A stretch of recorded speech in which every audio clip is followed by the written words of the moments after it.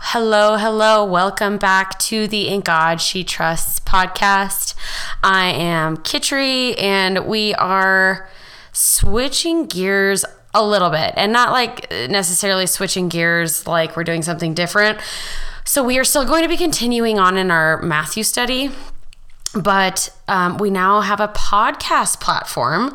So if you are listening to this, you are not listening on YouTube some weird video that I had to create, but you're actually listening on the podcast form. So we are just continuing on with our Matthew study that we did on our YouTube platform. However, because those are video form, I don't know how I will be able to transfer them back into podcast form, but I'm going to do my best to do that. So if you do not see Matthew parts 1 through 15, I don't know, 1 through Matthew's chapter 1 through 4 here, go find us on YouTube, In God She Trusts, and those are all there to listen to if you want to get caught up. If not, we'll just start here, and that's totally okay too.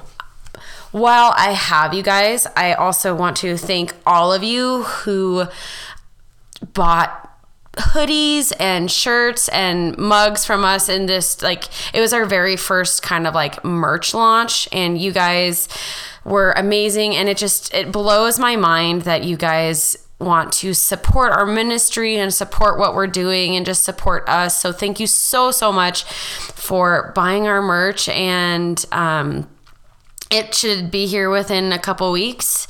So I'm really excited to kind of see our very first product in hand. I'm so excited. So thank you all for ordering if you did. Now, if you missed out on ordering online, good news. If you are living in the Lander area, Messenger Girls, the store at 320 Main Street in Lander, is going to be selling some of our merchandise there as well. So if you missed out on the online sale, it's not too late. You can still go and purchase that there. So no worries.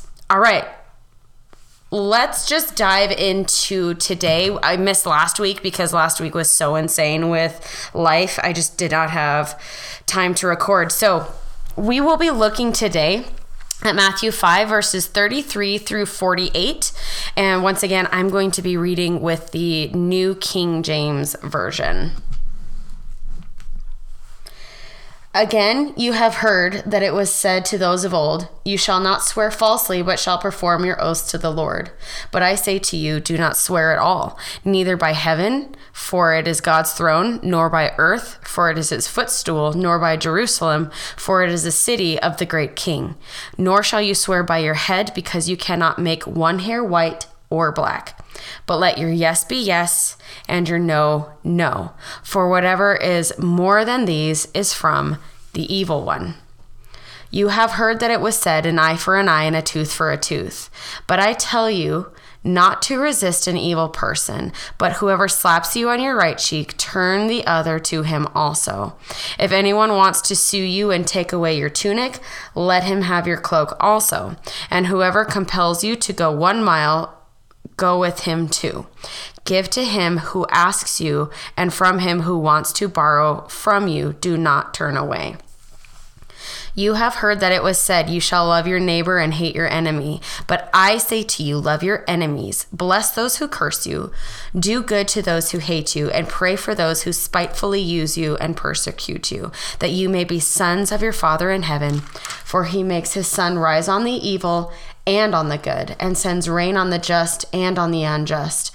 For if you love those who love you, what reward have you? Do not even the tax collectors do the same? And if you greet your brethren only, what do you do more than the others? Do not even the tax collectors do so? Therefore, you shall be perfect, just as your Father in heaven is perfect. Okay. I feel like this is a little less heavy than the last one I did. The one where Kitri gets heated. But it was interesting when I first started reading this, we're not supposed to swear. And, of course, in today's word, like, oh, you're not supposed to cuss or, take the Lord's name in vain. And, like all that's, good and true. But what it means swear here is like oaths, like to swear an oath. And, Jews, as we've kind of come to know them as we've been going through the book of Matthew, Jews had ceremonial ways of doing things. And they also had ceremonial ways that they took oaths. And it was a big deal. Like they swore constantly, swore as like swearing an oath. Okay. And they did it all the time. So let's kind of look at what they understood law-wise. Let's go to Leviticus 19:12, which is, as you probably know, all the way in the very beginning of the Bible. So Leviticus 19:12 says, "And you shall not swear by my name falsely, nor shall you profane the name of your God. I am the Lord." So what God is telling us here, like if you're going to swear something in my name, you're going to take it seriously. Like you're not going to be like, by the Lord Almighty, I promise I will do this, and then you don't. People were just kind of making oaths, I think, willy-nilly, and not really standing up to their part of the agreement. And this is kind of like another thing where it's like the Lord is like, oh, you just can't do this. You can't do that. You shall not. You shall not. But it's one of those things where God is like, you need to mean what you say. If you're going to swear by my name, you better do it, because God always fulfills his oath. Every single promise that God has made to us, or oath that he has made to us, he keeps his promises. So back then, if they were swearing an oath on the name of the Lord and they weren't keeping it, it was like, no. I keep my promises, so if you're going to swear an oath by my name, you better do the same thing. And then let's go to Numbers 30, verse 2. Okay. It says, "If a man makes a vow to the Lord or swears an oath to bind himself by some agreement, he shall not break his word. He shall do according to all that proceeds out of his mouth." So if a man made a vow to the Lord or bound himself to an oath made by some agreement in the Lord, he's not supposed to break that vow. So what was happening is people were like, okay, so if I swear to the Lord or by the Lord, I can't break it. So what they were doing, they were just swearing, but not necessarily in the name of the Lord or to the Lord. And so that way they thought they could get away with breaking any vow that they wanted, because they're like, oh, well, I didn't swear it to the Lord, or I didn't swear it in an oath for the Lord or whatever. So they're like, oh, I can just make whatever vows I want, whatever oaths I want, and not really have to be upheld to them. And so Jesus is saying, no, don't swear anything. You're not supposed to be swearing to God or on earth or in heaven or in your mind. And a lot of people are like, oh, well, you just shouldn't swear at all, because they take this passage and like, oh, well, it says don't swear, you can't swear. So it's like, okay, but what if I get married? That's an oath that you swear to. That is an oath. And God himself makes oaths to us and he fulfills them.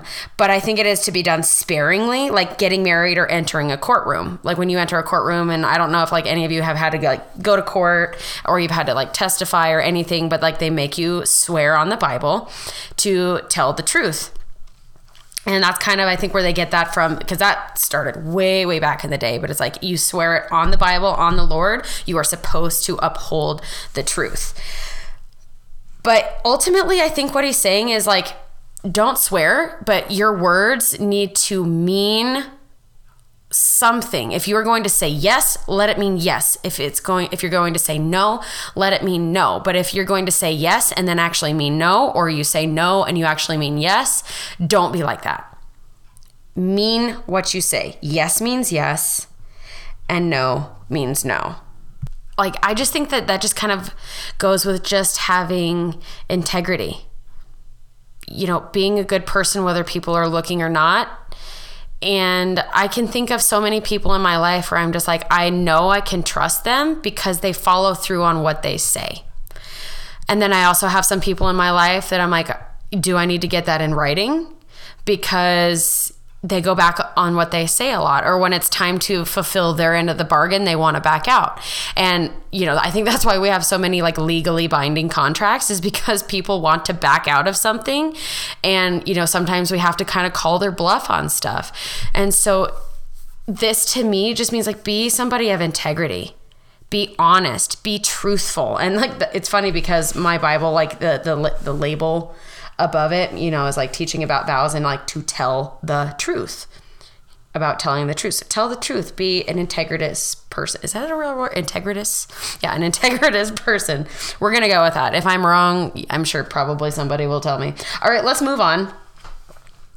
Where it says Jesus is teaching about retaliation. So verse 38, you have heard it was said, an eye for an eye and a tooth for a tooth. So that specific part, of that, an eye for an eye, a tooth for the tooth. Let's go with me to Deuteronomy 19, verse 21. All right, Deuteronomy 19, verse 21. Your eye shall not pity. Life shall be for life, eye for eye, tooth for tooth, hand for hand.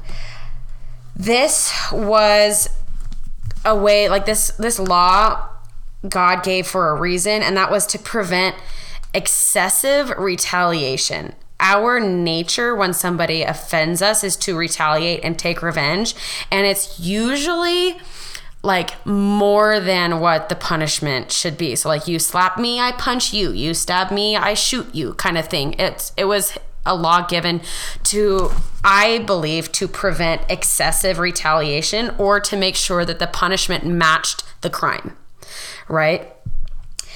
And this attitude towards punishment might seem kind of like primitive, but it was actually just kind of like a breakthrough for justice and fairness in these ancient times, when most people like really used really weird methods to punish criminals. I mean, if you like look back at like some of like the medieval like ways of torture or punishment, it was like horrendous and disgusting. And I think that's what God was trying to avoid here. It's like, no, if you're, just like gonna tell a lie, make sure that the punishment fits the crime.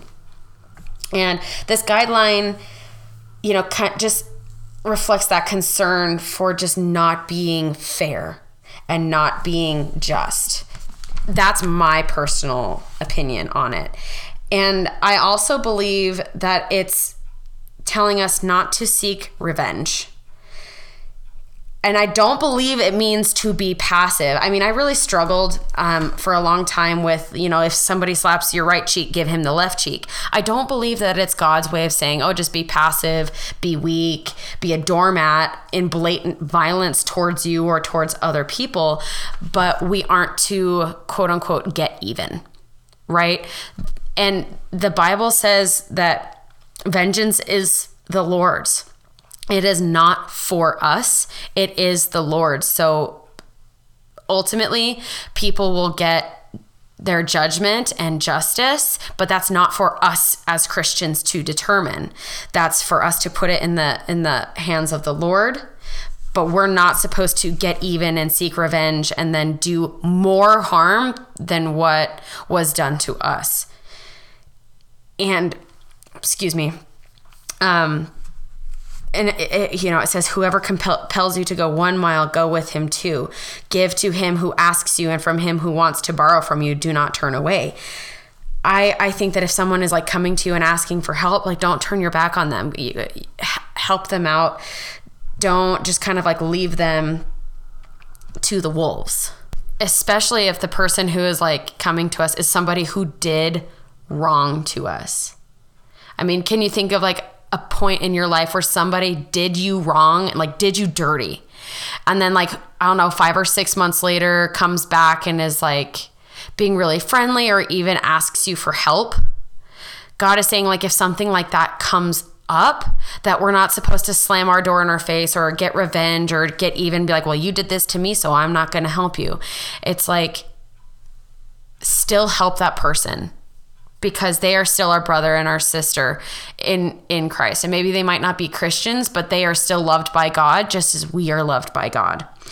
And I really think that this passage specifically here is God trying to teach us mercy. Because remember, what God gives us, we need to give to others as well.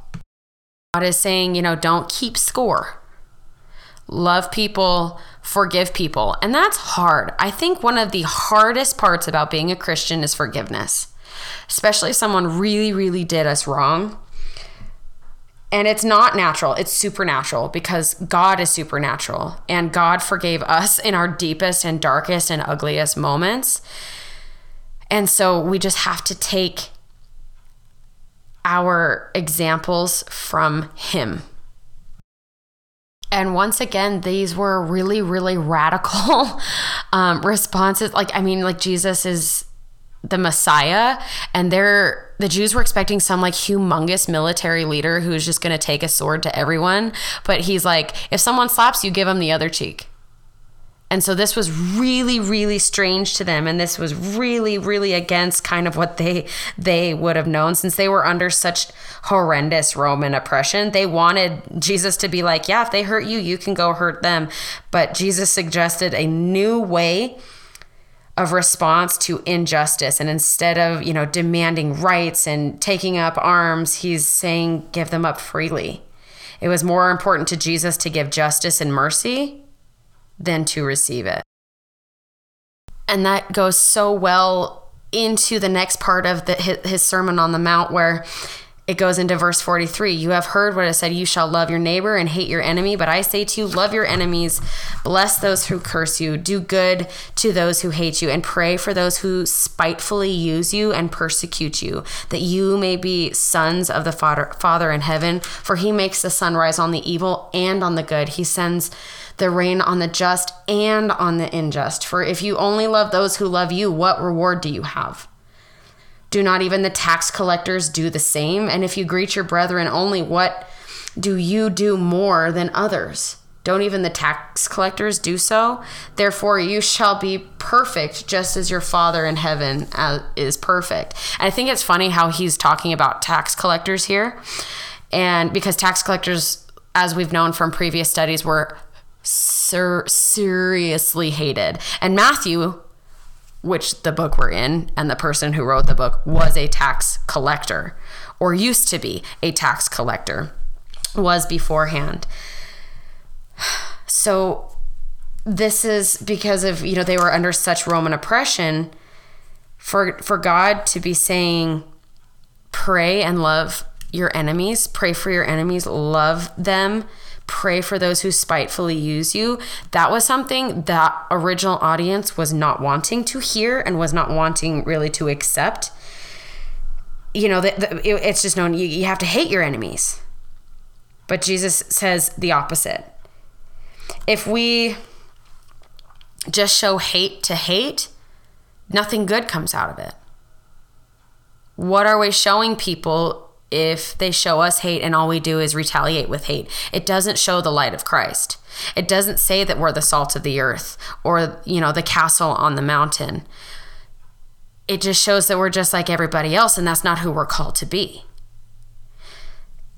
And I'm just kind of getting used to just doing the opposite of what the world is. I mean, if I do the opposite of the world, I'm probably, doing my best to follow Christ, because the world tells us to hate those who hate us, to persecute those who persecute us.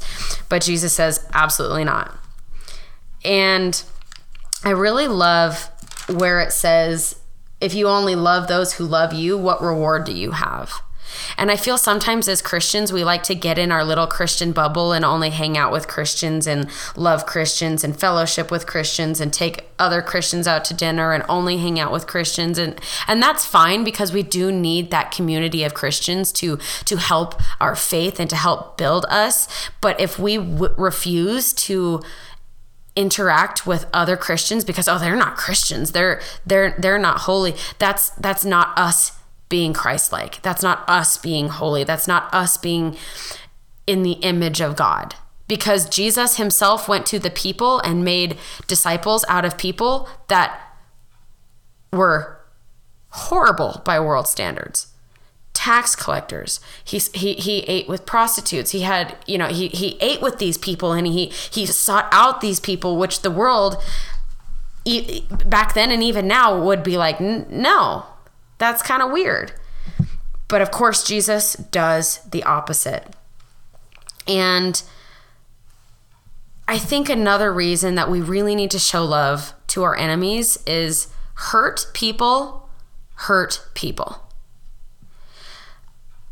9 times out of 10, when somebody has been really nasty to me or bullied me, because I was bullied a ton when I was a kid, and even just as an adult, when I come across another adult who is really, really nasty, really, really mean for no reason, or goes above and beyond to be mean, just like over retaliates for something that was really, really small, 9 times out of 10, and I would even go 10 times out of 10, they are hurting inside. And hurt people hurt people. And you guys have probably seen the memes and the posts that's like, be kind to everybody because everyone is fighting a battle that you don't know about. And I find that to be more and more true the older I get. And God just really opens my eyes, to the times where I was really mean, and the times where I was probably the most selfish and impatient and, mean or whatever. It was the time that I was hurting the most inside, but no one knew.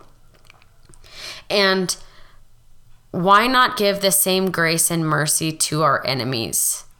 A lot of times it's easy just to be like, oh, they should never have acted like that. But then, you just don't know what's going on. And usually it's because they're hurting inside. So when we get hurt by hurt people, it's usually because they need the love and the light of God the most in that given moment. If we just love those who love us, we're not doing what Christ calls us to. He wants us to reach those who need love the most. And God did this better than anyone. I mean, obviously he is the Lord and he is perfect, but he died for those who put the nails in his hands. He loved those who spat on him. He saved those who beat him and whipped him and put him in, and put him in shackles. I mean, he still loved and showed truth and light to those people. So if Jesus could do it to his enemies, we can too. And I think that's what it's meaning. Therefore, you shall be perfect just as your Father in heaven is perfect. Obviously, we're not perfect, but we are to follow in the footsteps of Christ. And this is what he did. He loved those who hated him. He prayed for those who persecuted him. And especially with what's going on in the world right now. I mean, every time I open the news or I look at social media, there's something on this war in Ukraine and Russia. And, there's people in China trying to praise the Lord in basements because they can't. And there's just all of this evil going on in the world. And it would not make it better for us to continue the hate that's already going on and to continue that legacy of evilness, because evil does not fight evil. Darkness does not fight darkness. Only light can do that. I don't know who I'm quoting. I know I'm quoting somebody. It's like, hate cannot be fought with hate. Only love can do that. Or darkness cannot be fought with darkness. Only light can do that. If you guys know who that is, I don't know who it is right now, but send me a message on who that is. But it's so true.